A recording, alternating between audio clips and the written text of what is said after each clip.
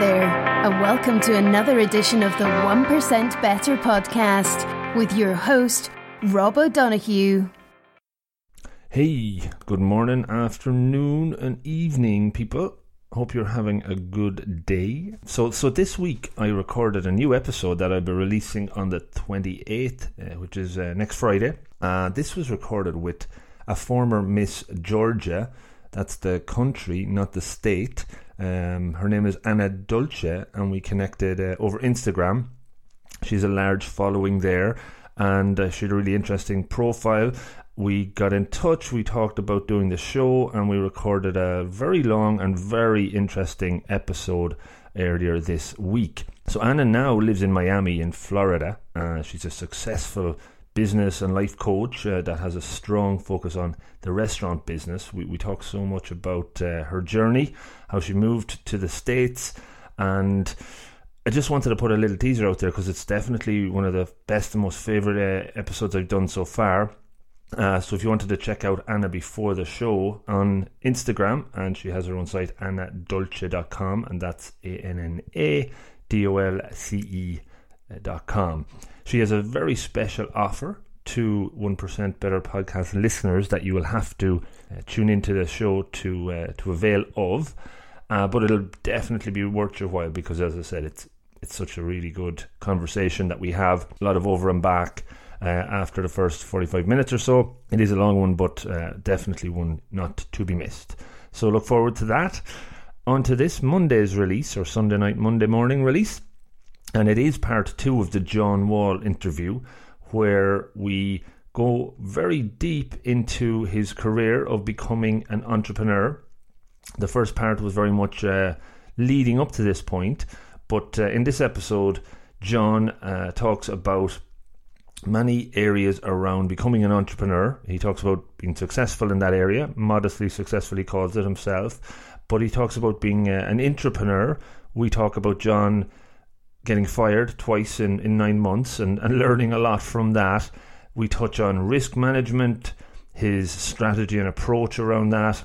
He talks about picking what you want to be famous for, finding what your passion is. John reflects on his career. We touch on a number of areas that I typically ask people, like during the rapid fire questions and answers perspectives. We touch on focusing and trusting your gut, facing fears, losing a lot of things and winning things back, favourite books, lots more. John does get very reflective in this second part, but I believe it is better than the first one, but that's just my opinion. Hopefully I can be approved right or wrong by your feedback. Again, thanks to John so much for his time. It was a really good long form one. That's why I broke it into 2, and I hope you enjoy both. And if you do, let me know. And as I said, check out Anna Dolce. I will be putting up stuff about that over the coming days before Friday's release. Thanks, guys. Have a great week. To the point where you actually went out on your own, maybe talk. Yeah, so after Kent's, I was with Kent's for 10 years, and I had two jobs, one for a year, one for 9 months, and they were kind of Kent's like gigs, only probably without the full. I mean, Kent's was an interesting place to work. And a lot of good things, a lot of tough things as well, a lot of not so good things, and it ended kind of badly. In '95 I left because the company had been in and out of examinership and changed hands, and there was a lot of turmoil, and almost none of the work in Ireland was kind of remaining, and everybody was either in the Middle East or Southeast Asia, and that just didn't work for me at the time. So I worked for 2 different years with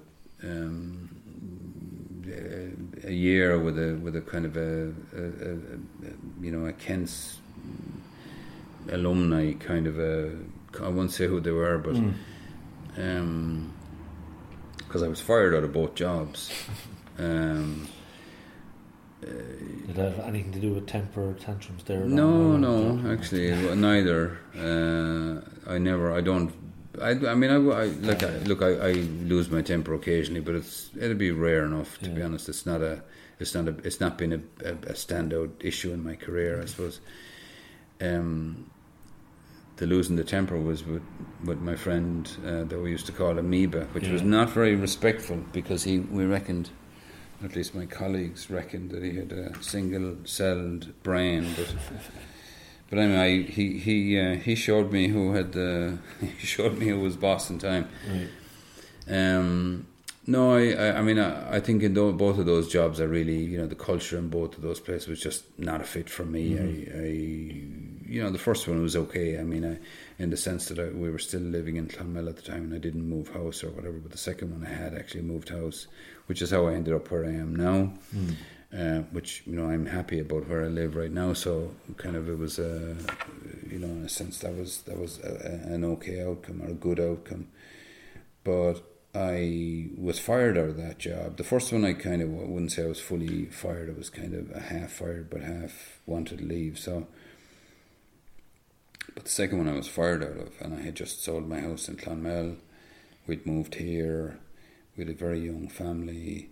My wife was pregnant with our fourth child. It was not an easy experience to go through at all for me or for her in particular. But what I learned from that was whenever I hired somebody senior into a company, because I went into that company as quite a senior hire, I was headhunted in.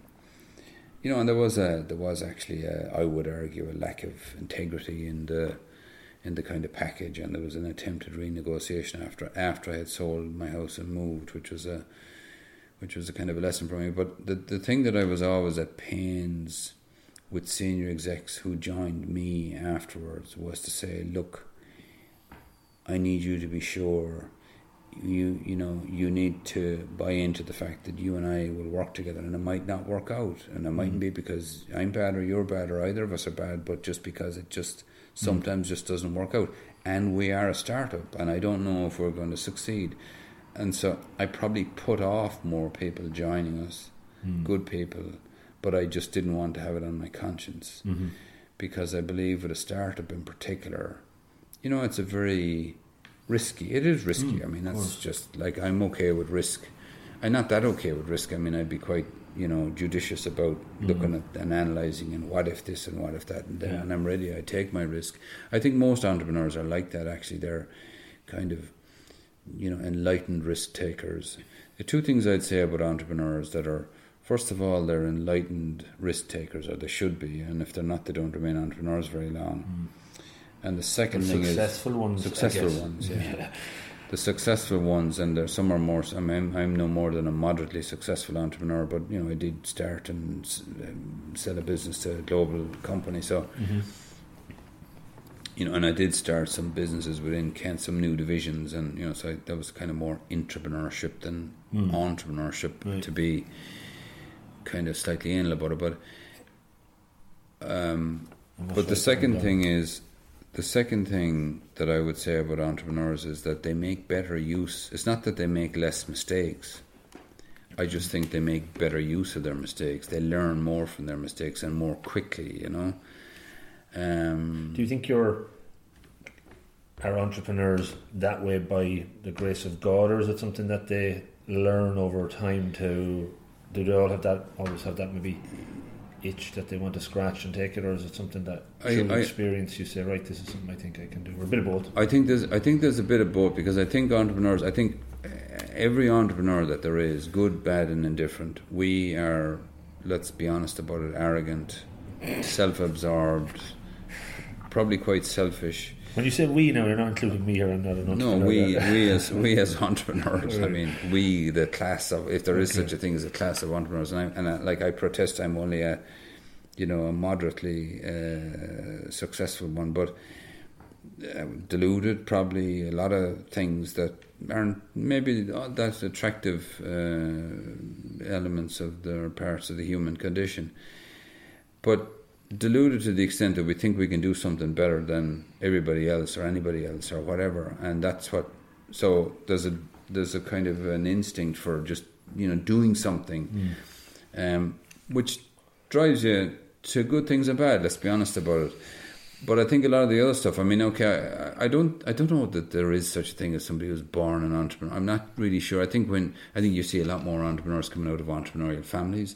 You see a lot of entrepreneurs coming out of. I mean, my father was a policeman, and my mother had been a public servant back in her civil servant back in her day, retired because of the marriage bar, which was a delightful thing back in the 50s. But we wouldn't have been entrepreneurial. But her father, my grandfather on my mother's side was entrepreneurial. He bought a farm. I don't know how he pulled together the money enough to buy a farm, but he bought a farm in West Cork, and was kind of a cut above him. I was very young when he died, but just listening to stories about him. But that, I didn't know that until quite recently. I always assumed that the farm had just been given to him by his father, which was not the case actually.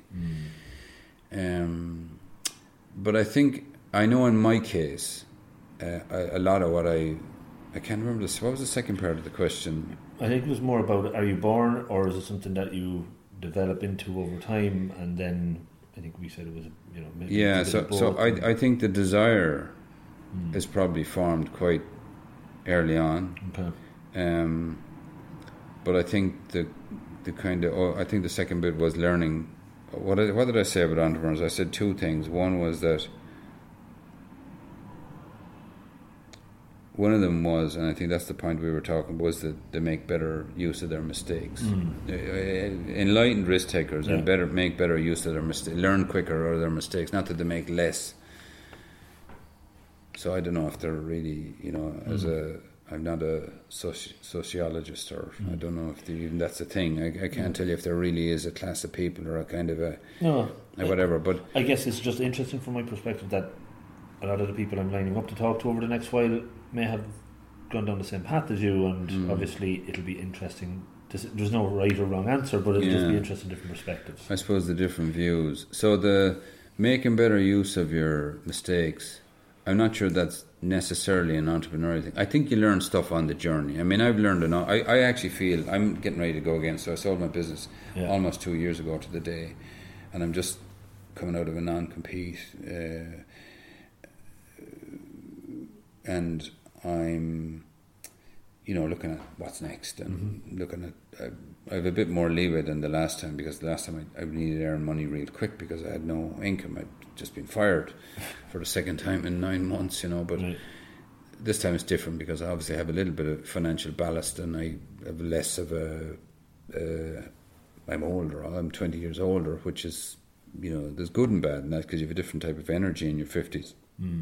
But also a lot wiser, and the years really do help you in business. It's about the only area in life that you could say it definitely improves you, because I think the energy thing is important, and I suppose remains to be tested in my whatever it is I decide to do next. And I'm looking at a bunch of different things, but the learning from your mistakes thing, I think, is hugely important.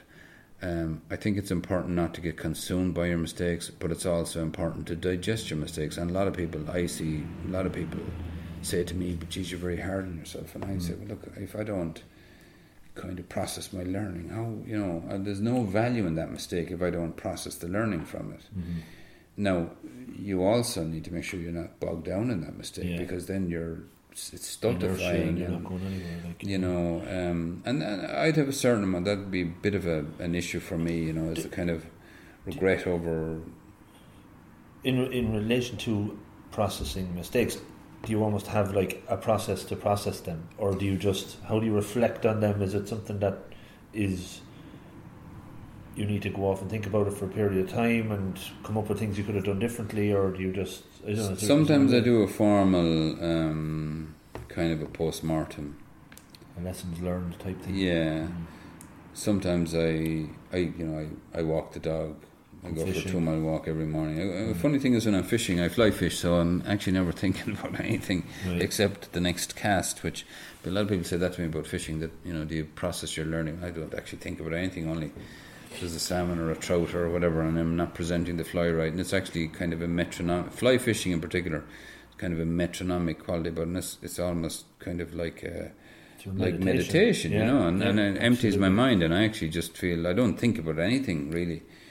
But I walk. I walk the dog, and I do a bit of thinking on my walks, and I just think about I did right and I did wrong, and sometimes I do a bit too much of it. But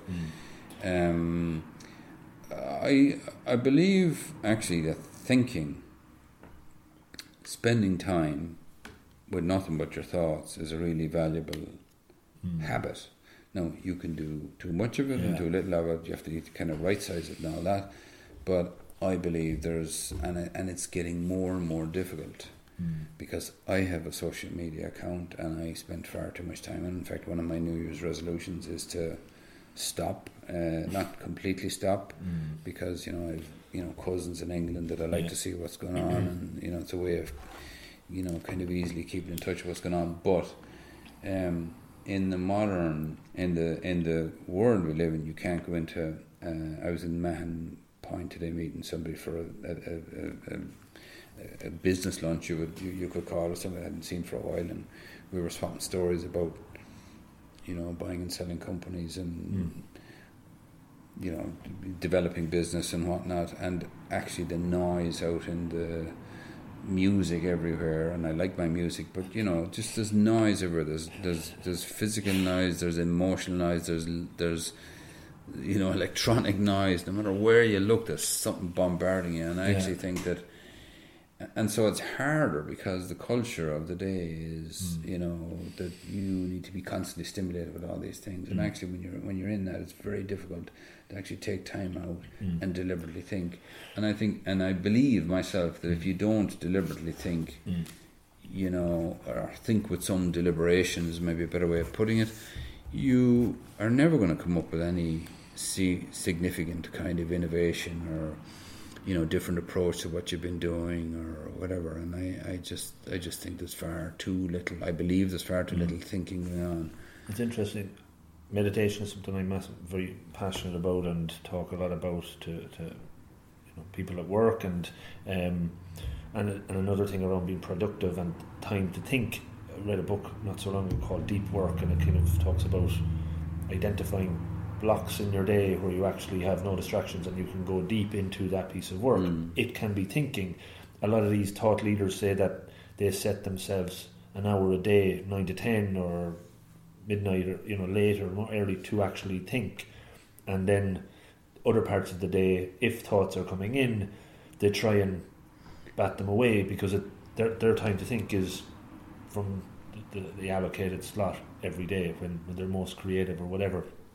And it just makes them more productive, and rather than getting lost in your thoughts numerous times a day, it can slow down your productivity. But there's almost like a set time when you would actually do that. It's different. Yeah, I mean, apparently Einstein had a thinking chair. And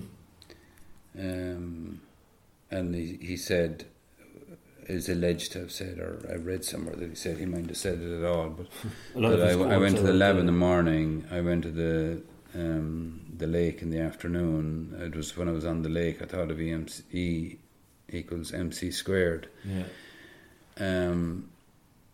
And a lot of people listen to that and say, well, you should just go to the lake all the time. But of course he had to go to the lab to get his mind processed, to get... I think there's an awful sort of... I just find there's, and I was thinking, obviously when we talked about doing this interview, I was thinking, what am I going to say? What have I got to say? What do I want to get across? And I didn't really form any kind of plan for this, as it turned out. But one of the things that I thought about was that, this business of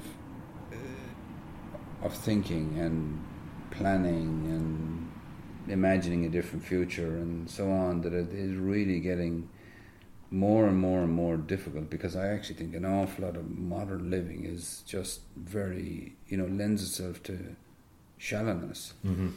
The internet in particular, and I'm as guilty of this as anybody, but you're reading this, it's the phrase echo chamber has become very popular recently, but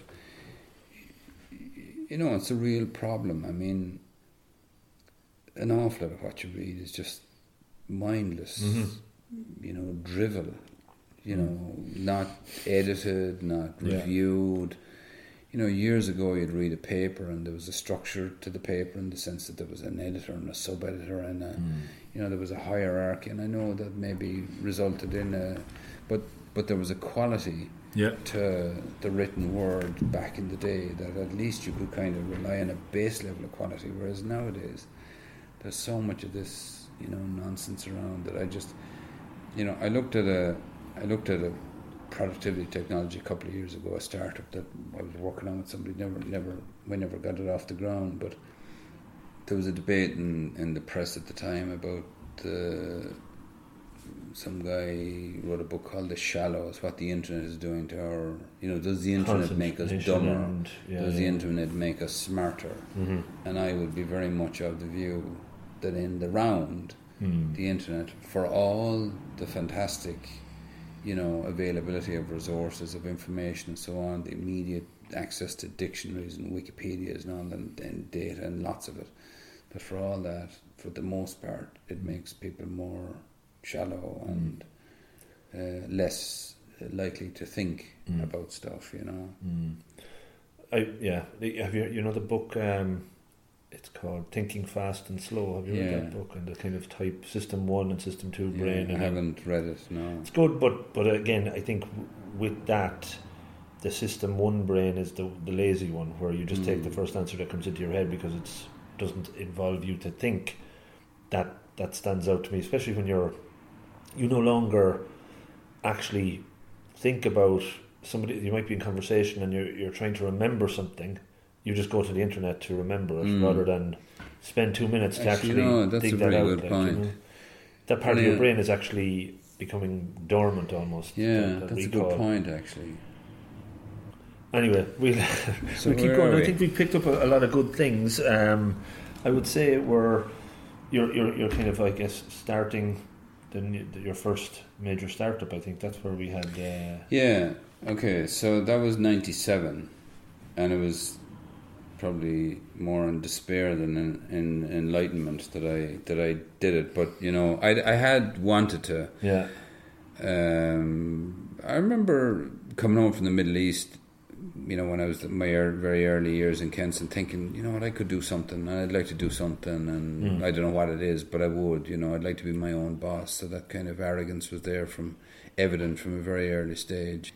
So eventually, anyway, I got fired enough times that I started, and I really didn't understand an awful lot about. I knew quite a bit about management, a lot of good business skills from my time in Kent. All kind of on the job stuff, was it? Yeah, I had some amount of training. I did an Open University module called the Effective Manager. There was a HR director in Kent at the time. It was anxious for management training, and actually there was a guy who took over in more after Kent's got into trouble.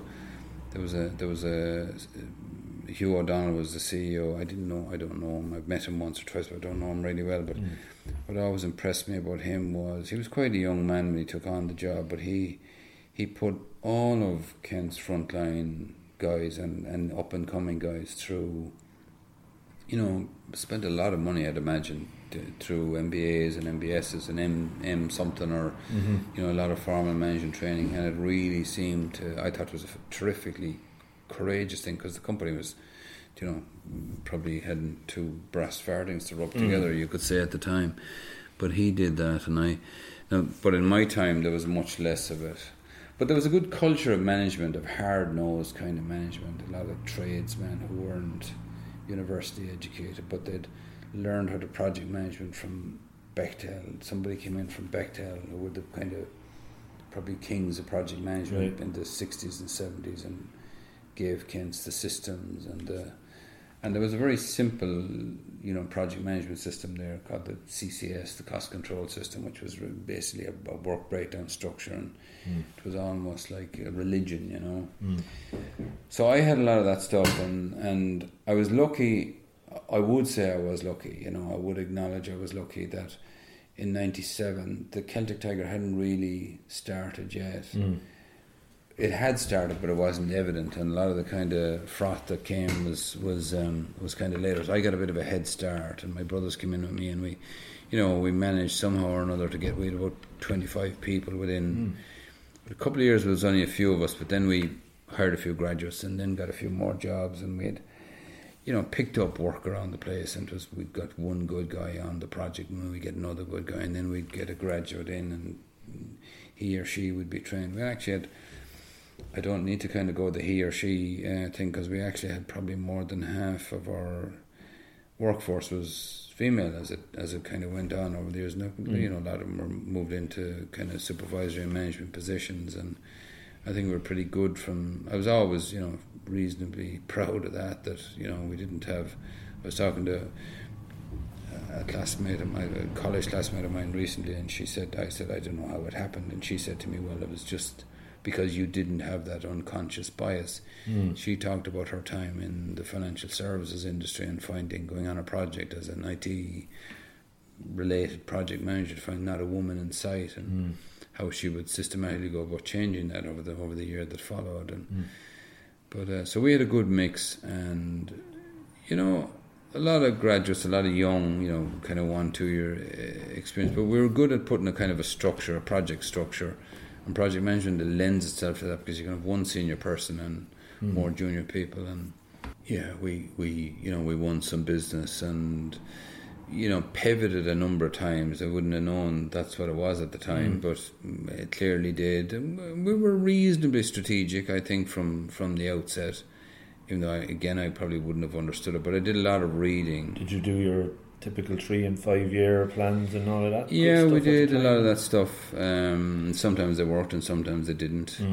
I probably was a bit too much of an engineer with it, in that I kind of thought if you make the plan, well, the plan will be fine because it'll always work. But in business, you're not dealing with moving boxes or lines of code or whatever it is that you do. You're dealing with people, and of course people are not as, it's not a linear kind of a thing. No, and it never will be, and I hope it never will be. And a lot of the kind of, at the risk of sounding like one of those guys who said I can only ever imagine there being 2 computers in the world, or 6 or whatever.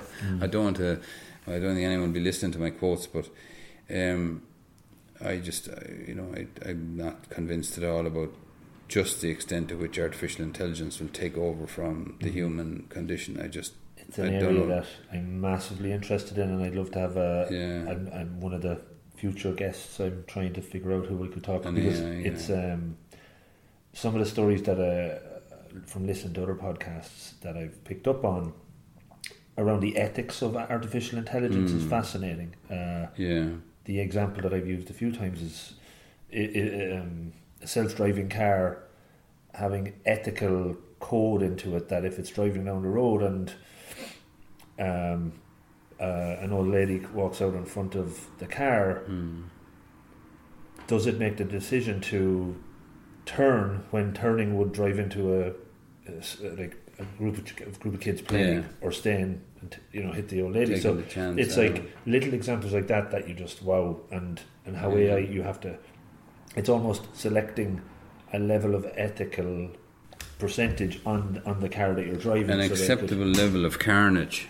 So anyway, I don't want to get off the topic on that, but it is an interesting, fascinating topic. But just kind of go back and kind of the story of, we started off as Leck, and we changed to GXP Systems. We tried to be a software product company. That failed. We nearly lost the business in 2004. I had a very, very difficult time for me, because I had to let a lot of people go. And I'd worked really hard to put that engineering team together. We still had our services business, which I'd probably neglected, but we then became, a fairly mainstream compliance and validation company, which then became, once we focused on that and just that. And you knew what your focus area was, and that took you a long time to it took a while. It did actually took a long time. Now we had tried to, I knew the systems integration business was very difficult to find a unique selling point in, because it just is, and I think you need to be big fast, or you need to get out of it. You need to be big fast, if you like, or you need to be comfortable being small, and I was never comfortable being small. I always had delusions of world domination. I think I heard Bono saying that one time, but he obviously got there. He got there, which I'm still a work in progress, But so we started as systems integrator, changed then to try to do a bit more kind of manufacturing data, which was always a gap. I still think there's a gap there, actually, even to this day. But, found that was just... We tried to be a software company then. We did actually become a software company. We just didn't sell enough for it to stay in business, We had a software product that we had sold to 3 different multinationals and had promised, but I made a lot of mistakes and I didn't really know what I was getting into. I should have spent a lot more of my time selling. I can say that now. It's a mistake an awful lot of tech companies make. So spend, just the advice point there is, what if you're getting into a software that you're not trying to sell it aggressively enough, or trying to get it perfect? Trying to get it perfect. Now, we did screw it up as well, and you can do the not trying to get it perfect thing. It's a feature, not a bug sort of thing, is it? Yeah. So, our first release was very buggy, and we had to go back and we spent a lot of money fixing. The first thing I learned is you're a systems integrator. Does not equate to your software product company. It's a completely different... I wouldn't have understood at all the difference between them. And a lot of systems integration companies have made that mistake down through the years and continue to make that mistake. They think, gosh, how hard can it be? It's completely different, especially with enterprise software. That's the first thing.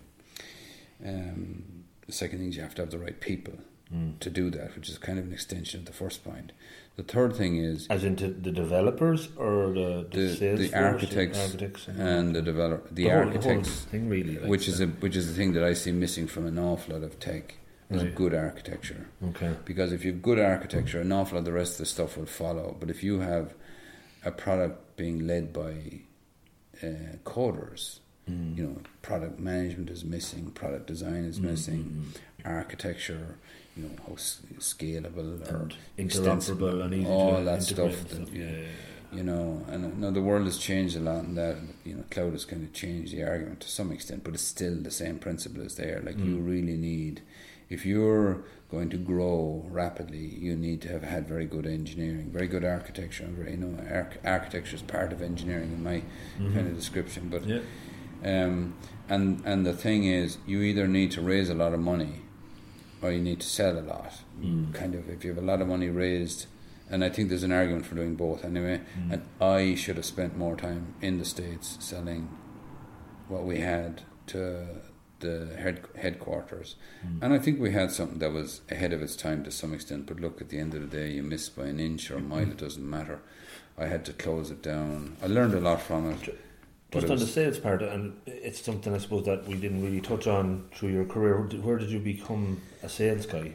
That's a good question. So when I came back from Holland to Ireland, I never really kind of covered that piece. From kind of mid '89 to mid '92. That would have been, I would have worked a lot in kind of general management. The business development was very much part of it. I ran one of the divisions. It was kind of a tech services division. We did a lot of commissioning and maintenance and, the kind of high-tech end of the stuff, insofar as Kents were doing high-tech at the time. But it would have been relatively high-tech building maintenance system, building management systems and, the distributed control systems and data management systems in refineries and, those kind of industrial plants I talked about. We sold people, we sold man-hours, we sold services. I spent a lot of my time putting together bids. I worked kind of in what we would have called marketing, even though it wasn't really marketing. Business development is what it would have been called in Kents, but it was really, preparing bids, doing the pre-sales, all that kind of stuff. I learned a lot from that. I don't know how good I was at it really there, but and I still don't know how good I am at it. I mean, I wouldn't be naturally drawn to it, but typically when I'd make a sale, I don't make that many sales, but when I do make a sale, it tends to be a very sticky one. So I'd go into more detail on a sale than a lot of sort of typical sales guys would, and so therefore it tends to last longer, but I kind of, do less of them. Did you get a buzz out of doing that? Was there a kind of fire in it? Yes and no. I suppose I am at heart, at heart, that's the wrong phrase now, but I am an introvert.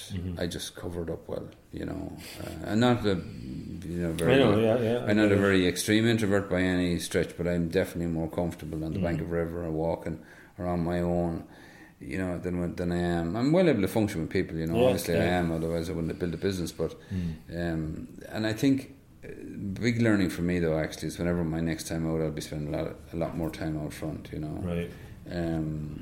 A lot more time out front, because I'd have the confidence now to delegate that I wouldn't have had before, and I think that's an important kind of point for me. But really, I remember somebody saying to me once, business is all about sales, and I remember thinking, it's not all about sales, but actually I kind of agree with him, even though I don't agree with him, and I know that sounds vaguely ridiculous, but the point is, if you don't have business, you don't have a business.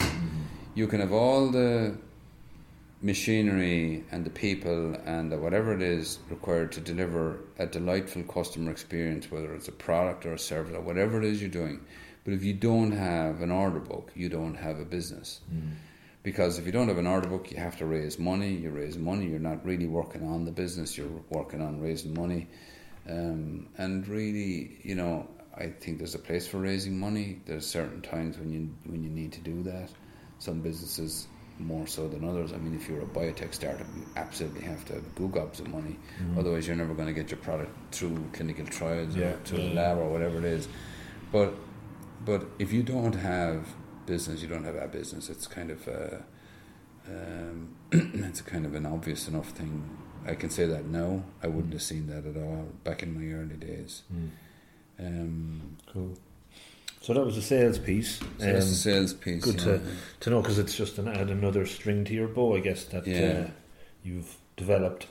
I'll bring you back up to the point where I rudely interrupt you to bring you back in time. No problem. We're on our kind of back to the future kind of what's the flux capacitor is bringing us forward and back in time here at the moment. But I think you were up to the point where around 2004, I think you said the business was, you found your niche area maybe. We finally, I suppose 2004, most of 2004 we spent recovering from, we really were very close to going out of business, and I had to schedule creditors and schedule with the revenue and hide for a year and hope for that we'd still be in business. But I remember at the time making a very conscious decision, because we were in such dire straits, to say, okay, and here's a 1%. This is more than a 1%, this is like for business, this is 100% or 1,000%, if you ask me. So many businesses I see don't pick what they want to be famous for. Like, every business should have a strategy. Now, the strategy can be wrong, and it can be out of date and can be passed out by others, and all those things happen. But I would say to anybody, first of all, it can take you a while before you know what it is, and that's okay, because you might have to keep your hand into different things. But any business that's led by a so-called sales-led CEO, and I'm allergic to the term, I'm much more fond of a market-led CEO, meaning, and what I mean by the difference between those two is, if you're led by a sales-led CEO, led is the wrong word, but if you're run by a sales-led CEO, you'll find, you'll wake up 3 years' time and you'll have 11 different lines of business, and you won't be making a profit now, because the sales-led CEO doesn't want to let go of any opportunity, just wants the revenue. Throw it over the fence into the factory, whether it's a real factory or a virtual factory, doesn't matter, and let them figure out how to make it, whatever it is that he or she sold. More likely to be a he, because the male ego is more likely to end up in that kind of indisciplined. I think sales-led CEOs are a disaster. They can be a disaster. They are a disaster. I think a market-led CEO, on the other hand, will be somebody who says, look, what resources do we have? What are we good at? What does the market need? Where are the 3 areas? Which one of them can we make a bet on? And that's business strategy. It's about choosing what can we bet the farm on here, because it's kind of self-evident that you can't be really good at lots of things. You can only be really good at a small number of things. In fact, arguably, you can only excel at one thing. Now, the trick is in making sure that you excel at the thing that's actually very relevant in some market or growing market or whatever. There's a lot of learner thought about, Warren Buffett, probably the most famous investor of all, or one of them anyway, would say the market is everything. Andy Ratcliffe, a guy I saw in Stanford in 2009, one of the most impressive speakers I've ever seen. His phrase was something like, the market is the single biggest determinant of success in a startup. A shitty product in a good market beats the other way around anyway. Every time. And Warren Buffett would say, if you're in a leaky ship, instead of fixing the holes, your time would be better spent finding a ship that isn't leaky, and let the one that's leaky sink to the bottom of the sea. Now, to be fair, it takes time. It can take you time before you actually know what especially when the problem with being a CEO of a startup is it's your first time being a CEO. There's no school you can go to that's the school for CEOs. You can have an MBA, but a lot of what you learn in MBA school is about being an executive in a multinational, which is a perfectly worthy way to spend your life, but it's a different type of a learning, It's interesting. Just one point, one of the podcasts that I listen to all the time, a guy called Tim Ferriss, he's a serial entrepreneur, but his take was, instead of going to MBA school, he took out a loan for 120 grand and tried to set up his own business, knowing that he could afford to lose the 120 grand, but by doing it he would learn all the skills of an MBA pretty much on the job. Now this guy's a multi-millionaire. And I think I would have a kind of a mixed view on those kind of brave pronouncements, in the sense that, like, I'd hear a lot of startup guys. I heard one of the guys from Trade Signals, the Basecamp. Oh yes, yeah. And not Trade Signals. Sorry, not Trade Signals. Basecamp is 12. Basecamp was it's a software tools, like productivity tools. Yeah, it's like a project management. Not Trello, because I use Trello, but I think I know the one. Anyway, I can't remember one of the founders of that business, and the sort of name. Basecamp is the product. I can't remember the name of the company. That's when the internet comes in handy, and we can check it. We don't have to think about those things. No, Trade Signals was a different company. They were in Ballincollig. Interesting one of the early web companies in Ireland.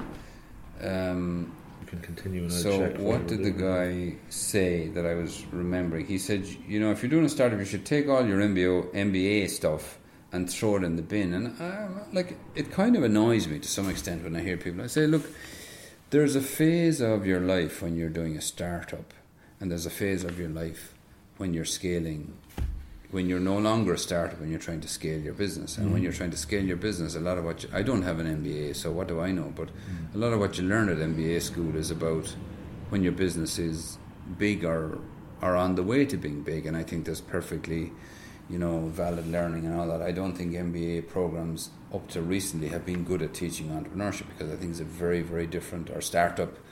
Being a CEO of a startup is a completely different job to being a CEO of a scaling or a large company. You're not comparing like with like, and you shouldn't go to MBA school if you want to be doing startups all the time. So I'd say that it's the wrong kind of medicine, if you know what I mean.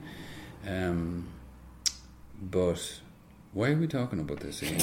I think we're talking about it because we were talking about the latter stages of the company when you found where you want to be, and I think I was talking about why it's so important for a company to be really good at one thing.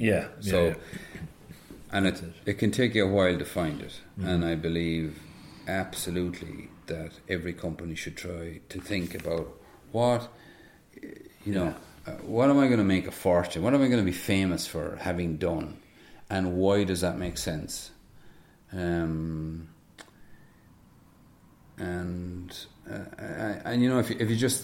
you're capable of thinking that through in a logical, thoughtful, reflective, and coming back to the logic over and over again of it, I think you have a chance of actually doing. Because look, my point is, it is self-evident that you can only be excellent at a small number of things. And if you're a small company or a startup in particular, or any kind of even very large companies, even the really successful large companies, they actually don't do that many things. They do a small number of things really well. I mean, the most famous of them all, of course, is, dare I say it in your presence, but Apple.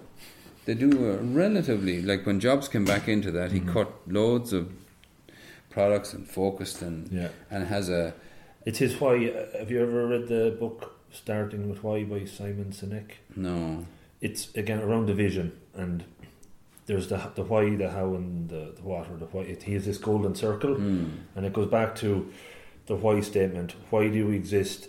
And for you to have a connection with your limbic system or your emotional connection. So I think in Apple's case, they wanted to make a dent in the universe and change the status quo, and people can relate to that. And once they had their why, figuring out their how and their what is easier. Very interesting TED talk, good read, something I've used in setting up teams and how to actually figure out what your purpose is as well. So I think that's kind of similar to what you're basically saying. It can be just it can be what can inspire people to work for you and what you want to work towards. Well, if you look at the staggering success that Dell had in the 90s, it was a very simple concept, executed, beautifully. Apple, okay, it was a slightly more involved concept in the sense that they were probably breaking new ground a bit more than Dell was in the 90s. I still am a big admirer of what Dell did. What EMC did prior to the merger. EMC was actually, a top drawer practitioner in a particular area. We're like 18 months ahead of the competition. But, it was a very straightforward proposition, as far as I understand it anyway. And so if that's the case for big companies, why do you as a small company think, you're Mr. Sales-led CEO, why do you think that you're going to be able to be good at 11 different things? It just doesn't make any sense. Make it more complicated for you're yourself. going to be ordinary at 11 things is what you're going to be. And you're going to put a whole lot of stress on your production team, whatever it is they do, whether it's farming or cloud computing, it doesn't matter. My advice, that'll be my 1%, my 10%, my 100%, my whatever percent you like, is pick something that you're going to be really, really good at, that's very relevant to the market. Now that sounds easier to do than it actually is, because you need to know your market, and if you don't know your market, you need to learn your market. You need to go talk to your customers and figure out what they want, and you need to be mindful of the famous Henry Ford quote about, if I asked my customers what they wanted, they'd say a faster horse, and I know these things can be quoted out of context, and I think there's a point there in what he's saying, that there has to be room for innovation, but ultimately any company that breaks free of smallness has usually done so because, and has almost always done so because they hit upon something, whether by accident or design, that the market really, really wants, and then they master how to be good at it. And and I know it's kind of an iterative thing, or catch ball, or whatever phrase you want to use, but that's so. Anyway, look, I mean, there's that's cool. The one thing that would jump into mind, I've never done it, but from a startup or entrepreneur perspective, but would a big mistake by entrepreneurs be them trying to develop a business around something that they're absolutely passionate about? Because they're passionate about it, they necessarily get lost in the thinking this is going to be big, as opposed to, look, I don't really give a shit about this product, but I think the market wants it, so I'm going to milk it and do it. Well, I kind of feel that there's a little bit of both. I mean, I understand the question, and I'm kind of a bit equivocal on the answer, in the sense that I think that you need some basic mastery of whatever it is. Most entrepreneurs start because they've got a good mastery of something, and pretty quickly they find out whether the something that they do is relevant to the market or not. And the good ones figure out how to reconfigure the something into something maybe slightly different that people actually want to buy in bulk. And that's the kind of So in a sense, you kind of have to start with something and, iterate or whatever. You very rarely see somebody saying, look, I actually think, it would be great. Like, I don't know. I know what artificial intelligence is, but I'm not going to be in artificial intelligence because I don't know enough about it. I really don't have any feel for it, and so I could be with somebody who'd be completely bullshitting me and I just wouldn't know. And, I could lose 6 months or a year or whatever. And, but maybe... So I do think, like, while I'm an advocate of the market-led CEO, I'm really, what I mean by that is I like somebody who knows a lot about the market that they're serving and then has the tech, we're talking about tech here anyway, right? Then has the tech ability, if you like, to say, I need 2 of those guys and 3 of those gals and those other folk there and put them together, and I know they'll be able to, and I know enough about this stuff and I have enough confidence in my team that we'll be able to build what it is. But I'm gonna, like, I would never have understood the kind of discipline of product management back in the day, but actually it's a very logical and ordered way. Like, you hear all these stories about startups all the time. You hear the story about NetApp, very successful company that whenever they started off looking for venture capital, nobody knew who they were, they couldn't raise it, they raised a smaller amount of money, they had 20 features, they said, well, we have a lesser amount of money, so we need to sell more quickly than we had planned to do, and we need to put less features into it because we don't have the money. And so they got a lesser amount of money, they got the product to market a year earlier, and they had 10 features instead of 20. And when they went back to the market trying to sell it, they found that nobody asked them about the 10 features that they had cut, but they all asked them about stuff that they hadn't even thought about. So they would have been said that better time spent by getting it out early and knowing what the market wants, and then develop and iterate and be more agile and flexible. Absolutely. So that's it. Yeah. And I think that I think with businesses, people say, what's your kind of one tip? I mean, I don't think there is a one tip. I think you have to have balance. It isn't all about sales, it isn't all about tech, it isn't all about production, it isn't all about supply chain.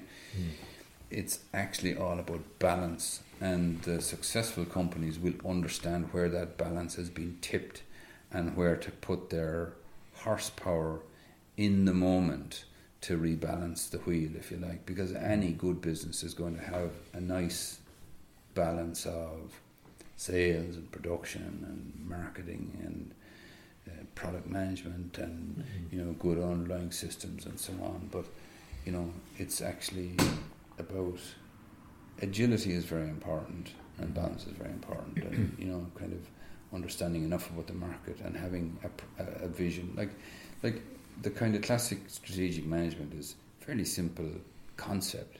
It's just you wonder sometimes why do companies find it so hard to kind of follow it. And one of the problems is that, of course, things are changing all the time. Your competition, if you've got a good strategy, your competition sees it and maybe can outspend you because they've got deeper pockets, and therefore that changes. And so I'm not sure, I'm kind of losing my way a bit with the answer. I'm conscious of time as well, and I think there's still some good stuff to kind of just touch on. Is there, I suppose, the last number of years, maybe just to give a quick overview of some of the stuff you've been involved in that you can talk about that have been interesting, and any major learnings coming out of that? I know you mentioned already that you're ready and raring to go again, but I suppose in the last few years, I think just to kind of cover off that phase, is there anything specific that stands out? Well, I've looked at a lot of, I've looked at, some where I'm at the moment is somewhere between, buying into a business, or starting from scratch. I've been looking, like, my background is instrumentation and device networks and all that kind of stuff, and so obviously I've been looking a lot at Internet of Things. I don't like the phrase, it kind of annoys me, but I think it's going to be huge and very disruptive, but I also think it's very, very early days. I mean, I've been looking to buy bits of kit, and it's very hard to buy bits of kit that are genuinely IoT enabled, because there's a real problem with like my own sort of background expertise, if you like, would draw me to the so-called edge of the network, the devices and the sensors and so on. And there's a lot of development at the cloud side, and all the major tech companies have offerings there, but there's still just a complete kind of free-for-all out at to send the data back at the edge, you know. There's no I mean, people will say there are standards. Yeah, there are, but there's about 5 million standards. And so if you have more than a dozen standards, you don't have any standard, you know. There's a lot of jockeying for position. Seen a lot of this stuff going on in the industrial devices in the 90s, I suppose, before it really started in earnest. Even in the mobile space, I guess, back, mobile, there was a number of different standards, I think, before they landed and that's on still... one, And there isn't just one now. There's the kind of quad band phones or whatever. Yeah, there's four different significance. I don't know cellular so well, but I think the problem. I think it's very early days, so I don't know where exactly that's going to bring me.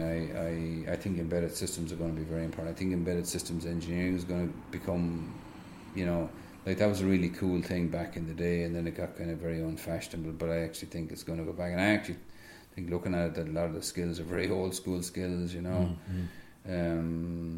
I think that on that, I think that obviously power consumption at the device level is going to be a real inhibiting factor. So therefore, batteries and tight coding, and you're not going to be coding from big, cloud-based engines with 1,000 lines of code in the device when I don't know, 50 would do. So I think you're going to get a certain amount of that kind of old school minimal engineering at device level to help, because obviously if you're running 50 lines of code, you'll use less energy than if you're running 1,000 lines of code, at the risk of stating the obvious. But I still, the business cases, the use cases are still kind of few and far between. I think there's a huge amount of hype and not a lot of enlightenment about it. But it's an area I'm very interested in.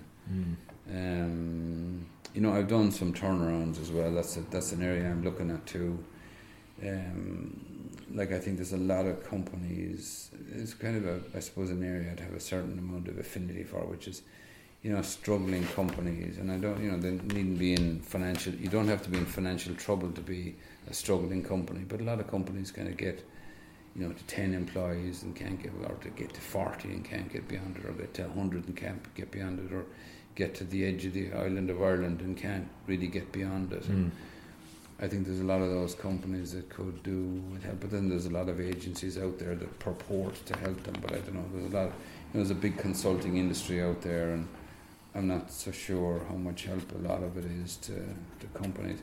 But at some point over the next 6 months, I hope to kind of fix on what it is I'm going to be doing next. But I'm definitely going to be doing something, I hope,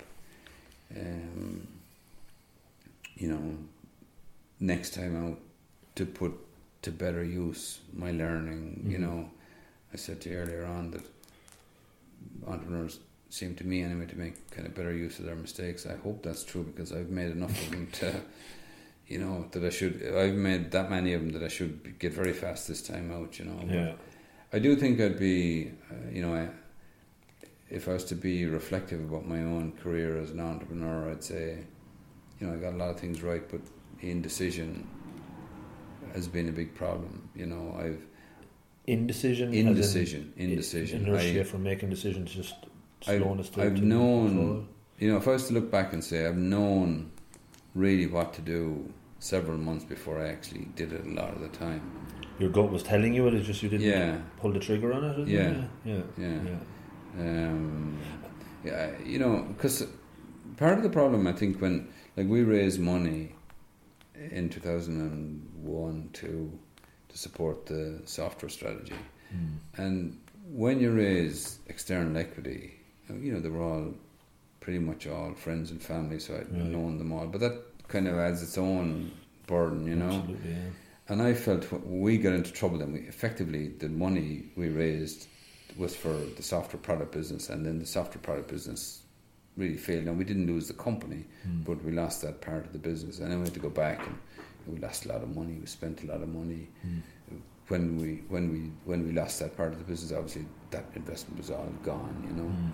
And so we had to kind of go and make that money back, which we eventually did, and it took a lot of work and a lot of resilience and a lot of, you know, probably fairly, you know, good qualities, you know, noble qualities, if you like, to kind of go back and face into that. And we did eventually get, you know, to make the money back and to give the shareholders some kind of a reasonable exit at the end of it all. But I think that's one of the questions. I was, you know, I'll wrap up with a few questions just to get rapid answers out of them. But one of them was, you know, what advice would you give your younger self? One of those classical questions. I think that's something you've just answered maybe there about more around decision making. I think indecision. Yeah, absolutely. Trust your gut more. Yeah, like I'm not a big kind of gut feel kind of guy, if you like, but I do believe that a lot of the time your gut is, if you're a thinker, which I am a thinker, a lot of the time your gut is telling you something that you actually, sometimes I've known something was right or wrong, but wouldn't have been able to articulate why, but usually afterwards I could get there. So I'd say trust your gut more and be more decisive, because even if you're wrong, it's better to do 10 decisions and get seven of them right than to think about 10 decisions and not make any of them, you know. Now, obviously, within reason, because the 3 that you get wrong could be ones that close down the business. Yeah. So if you're going to make mistakes, make sure you make them on the small things. Don't get the big things wrong, you know. Do you have any fears? Because it sounds like through the journey you've went through, you've taken on challenges from travelling, from different roles, and faced up those. Is there anything? Has fear ever got in your way of anything? Yeah, it has often gotten in my way. The fear of, like, there were times that I should have made different bets, but I was afraid of losing the business. I gave a lot of time looking over my shoulder, and I know this is supposed to be a short answer, but I'd have given a lot of thought to this idea of entrepreneurs. Like, you know, I have a family, I have a mortgage. I don't have a very big one anymore. Thankfully, that's all under control because of whatever. But, you know, while I was in the height of, you know, the thing, I took out a second and a third mortgage and leveraged up to the hilt, and, you know, and wouldn't have understood how to maybe extract money out of the company, because there are ways that I'd understand now that are perfectly fair and reasonable to all concerned, you know, to all the shareholders. I wouldn't have known how to go about doing that. But I do think that entrepreneurs being kind of saddled under a major mortgage, or, you know, your 30s and 40s are a very cash hungry time of your life. You know, as you get older, it's different because your kids are grown up and you've no mortgage and all that kind of stuff. And the fear I would have had, you asked the question, did I have fears? The fear I always had was, Jesus, I came close a couple of times to losing everything. And so then you say, Jesus, I need to be conservative about this. I need to not lose. And in my fear of not losing, I probably lost a much bigger opportunity. I should have travelled more. I should have been more aggressive in developing the business. I think we could have actually developed a much finer business in hindsight, had it been more decisive and had it been more courageous. You know, and I did shy back from some tough decisions at times, and part of it is this kind of thing of looking over your shoulder, because it's never just you, it's your family, and you know, the mortgage is still there. Well, it'd be better if you had no mortgage. It'd be better if you had kind of made your nut. And some friends of mine have been very successful in business. They've taken, like, I have a friend, a very successful guy, and he says, I like to keep the cash till ringing. It's the phrase he uses. And he's done that for himself and for a number of people over the years. And I actually think that if you get to a certain point where, like, I wouldn't be very materialistic or money driven, but there's a comfort in knowing that you don't have a mortgage and that your kid's education is paid for and that X, Y, and Z. And if you can actually do that early rather than waiting on for a big payday, that's another one of my 1%ers, you know, to entrepreneurs is to borrow my friend's phrase, keep the cash tail ringing, because it just liberates you. You know, it's like I said to him one time, you know, he's involved in, you know, something else, and I said, it doesn't really matter to you if it fails, and he said, well, yes, it fucking does matter. It matters very much. And I said, well, I don't mean it like that. Yeah. I mean, if it fails, your kids won't go uneducated. You won't be thrown out. You know, all those things are, and so it's more. And so ego therefore, as opposed to the consequences of everything. No, but the point I was making was it's actually your freedom to make decisions purely based on the business merits alone makes you a better business leader now than when you're afraid, when you're looking over. Some guys just don't have that. But I would have had it. You know, you're looking over your shoulder and you're afraid, and it liberates you to some extent. You know, I don't know if I'm. No, it does. But and again, like I think it's every time I ask a question, I have another one that crops up. But I think it's the when you make that decision, or when you're racked by fear, you're very much making or not making decisions based on emotion. Yeah. A lot of the time. So if you were more data driven, maybe you could say, well, the numbers stack up here. Yeah. The decision makes itself. If you're so it's maybe trying to find that balance as well, you know. But it sounds like if you're starting again and you're in a position where maybe that fear might be reduced based on experience and circumstances, that you think you'll be less fearful. I have more financial ballast a lot than I ever had before any point in my life. And I also have a lot more experience. But if I was to be honest with you about my fear is like, I'm in my 50s now. I know how hard I used to work back then. But sometimes ridiculously so. Sometimes to the point where I, you know, did all sorts of stuff that I would never do again. And that was kind of inexperience. But my fear is, am I going to find that energy that I had back then, or some equivalent to, you know, that's, again, look, if we're being honest, I'd have to say that's my fear, and only time will tell. It's not a huge fear, but sometimes I just think, Jesus, am I going to be able to find it when I go looking for it, you know? I think just from what I'm hearing, though, I think you'll always probably find a fear to attach on to because you think a lot, and there's probably an element of that part of you that would almost drive you on. But it sounds like at any point in your life, I would, you know, be similar, that you would have self-doubt about something in them.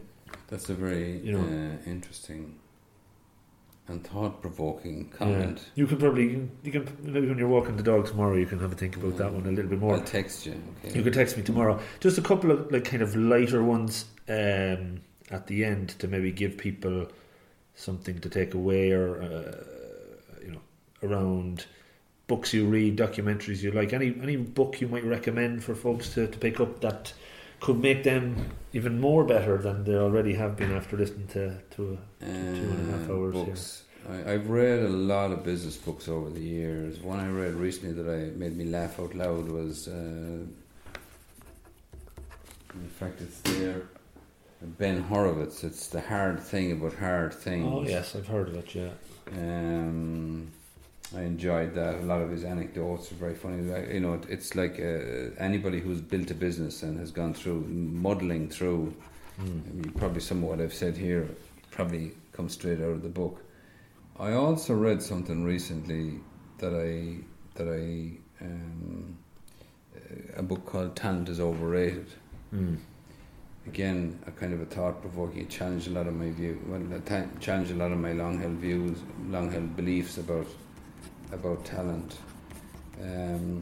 Other books that I read down through the years, I'm a huge believer in the Steve Blank movement on, you know, customer development. I think the logic that's there, like he does there's a YouTube video about 1 hour and 20 of him on he's a Stanford lecturer, and I think he has a brilliantly insightful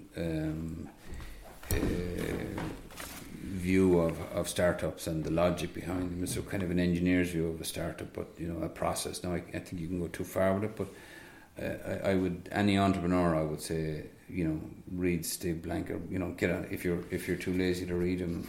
Audible is good. Do the Stanford lecture and. Yeah, I mean, I'm sure there's lots of other books. I can't. They just That's cool. There's 3. One other question to be, when you think about your successes, or if you think about somebody you would have looked up to that was successful, is there anyone specific that jumps into mind? Had you role models, not necessarily that you work directly with, but just even in the wider world that you would be inspired by? You mean back in the day or in more recent times? Both, even if there was ones that... Yeah, I mean, I suppose I'd have different...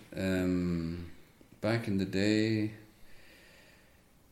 the guys in Kent's, the guys that led Kent's, that were, a lot of them were tradesmen.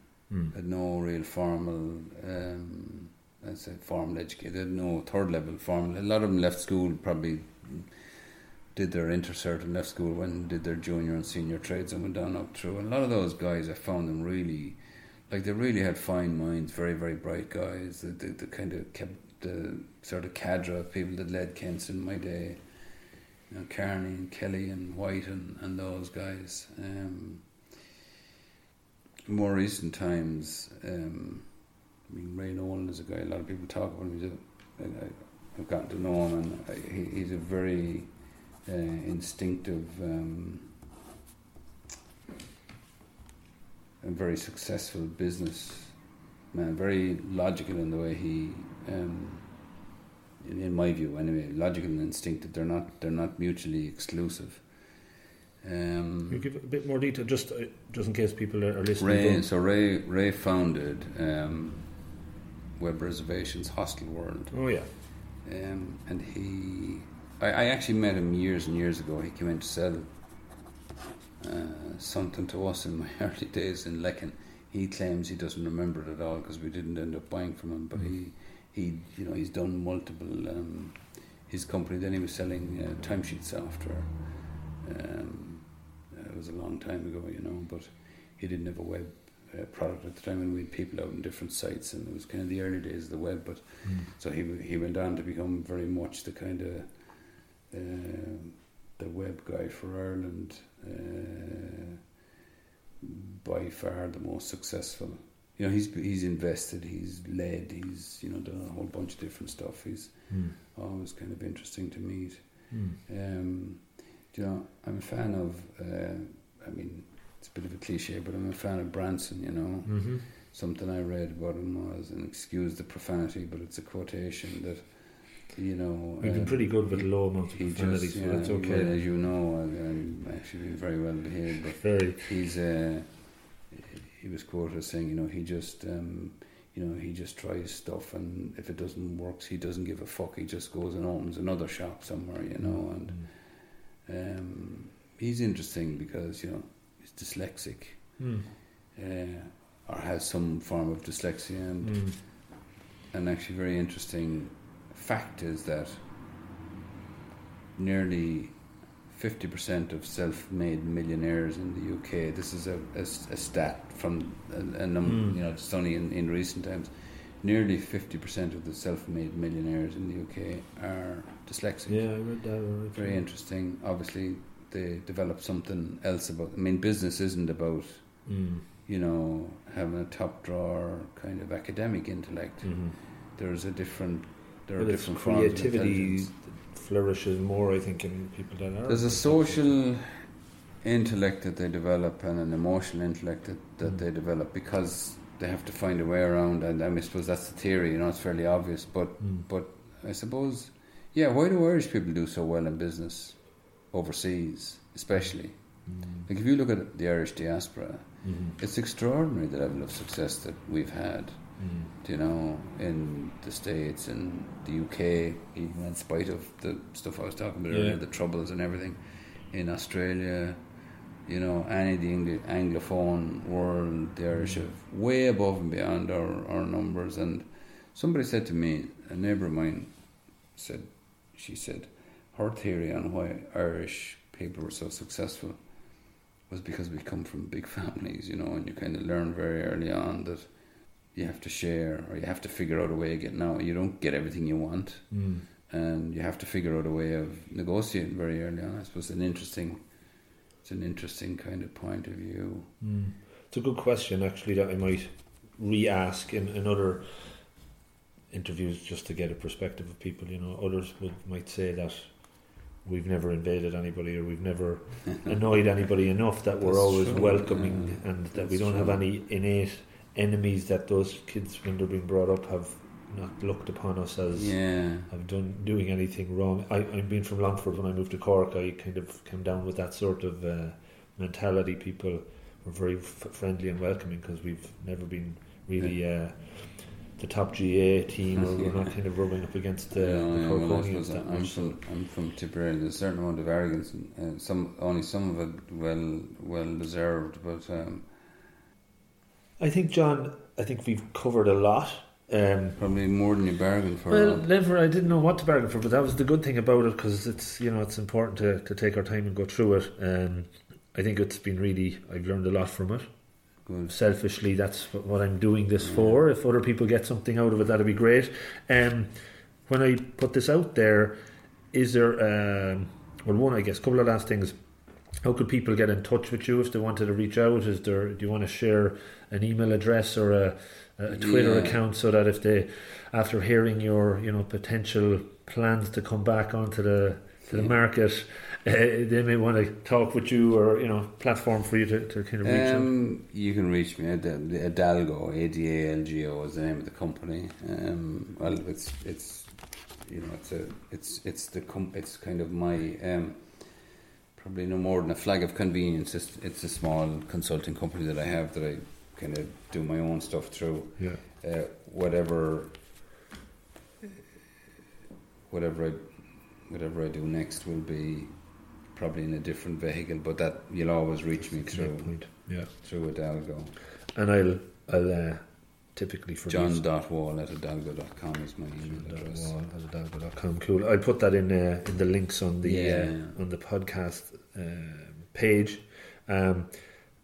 Last reflections. Any piece of advice you'd like to give anyone listening, just to kind of one piece that you might have taken on board that stuck with you, that you'd like to share, or anything jump into mind? Kind of in summary, I'd say pick what you want to be famous for.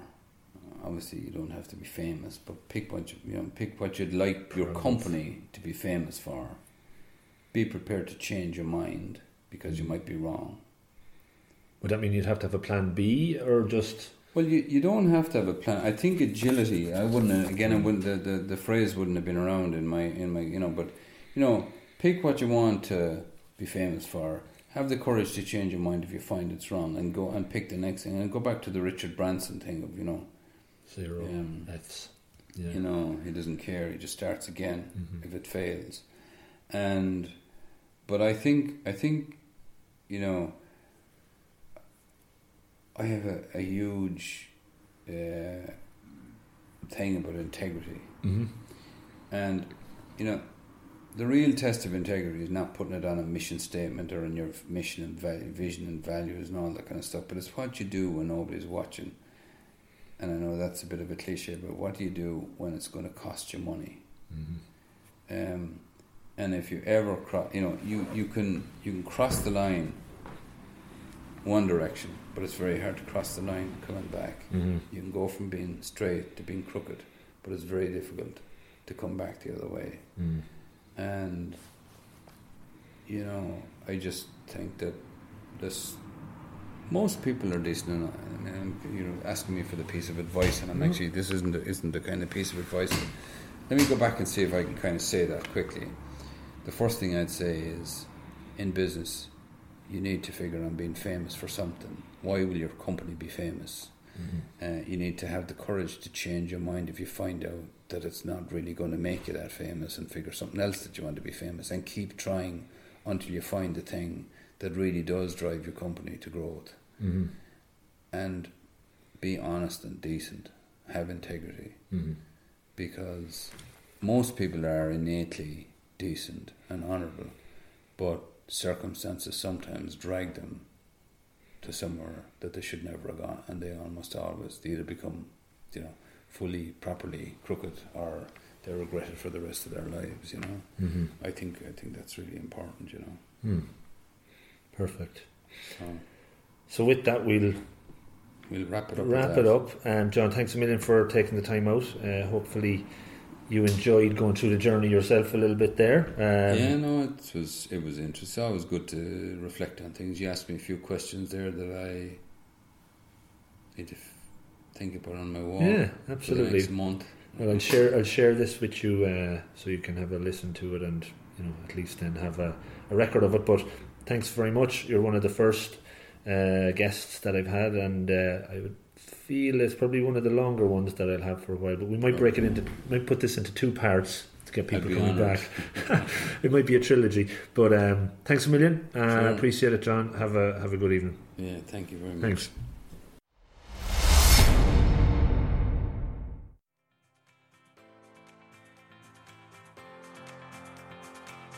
Hey folks, you got to the end of another show. Thank you for persisting. I hope you enjoyed it as much as the others.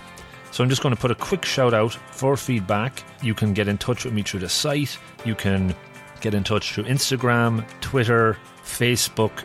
It's all on the robofthegreen.ie site, and you can take it from there.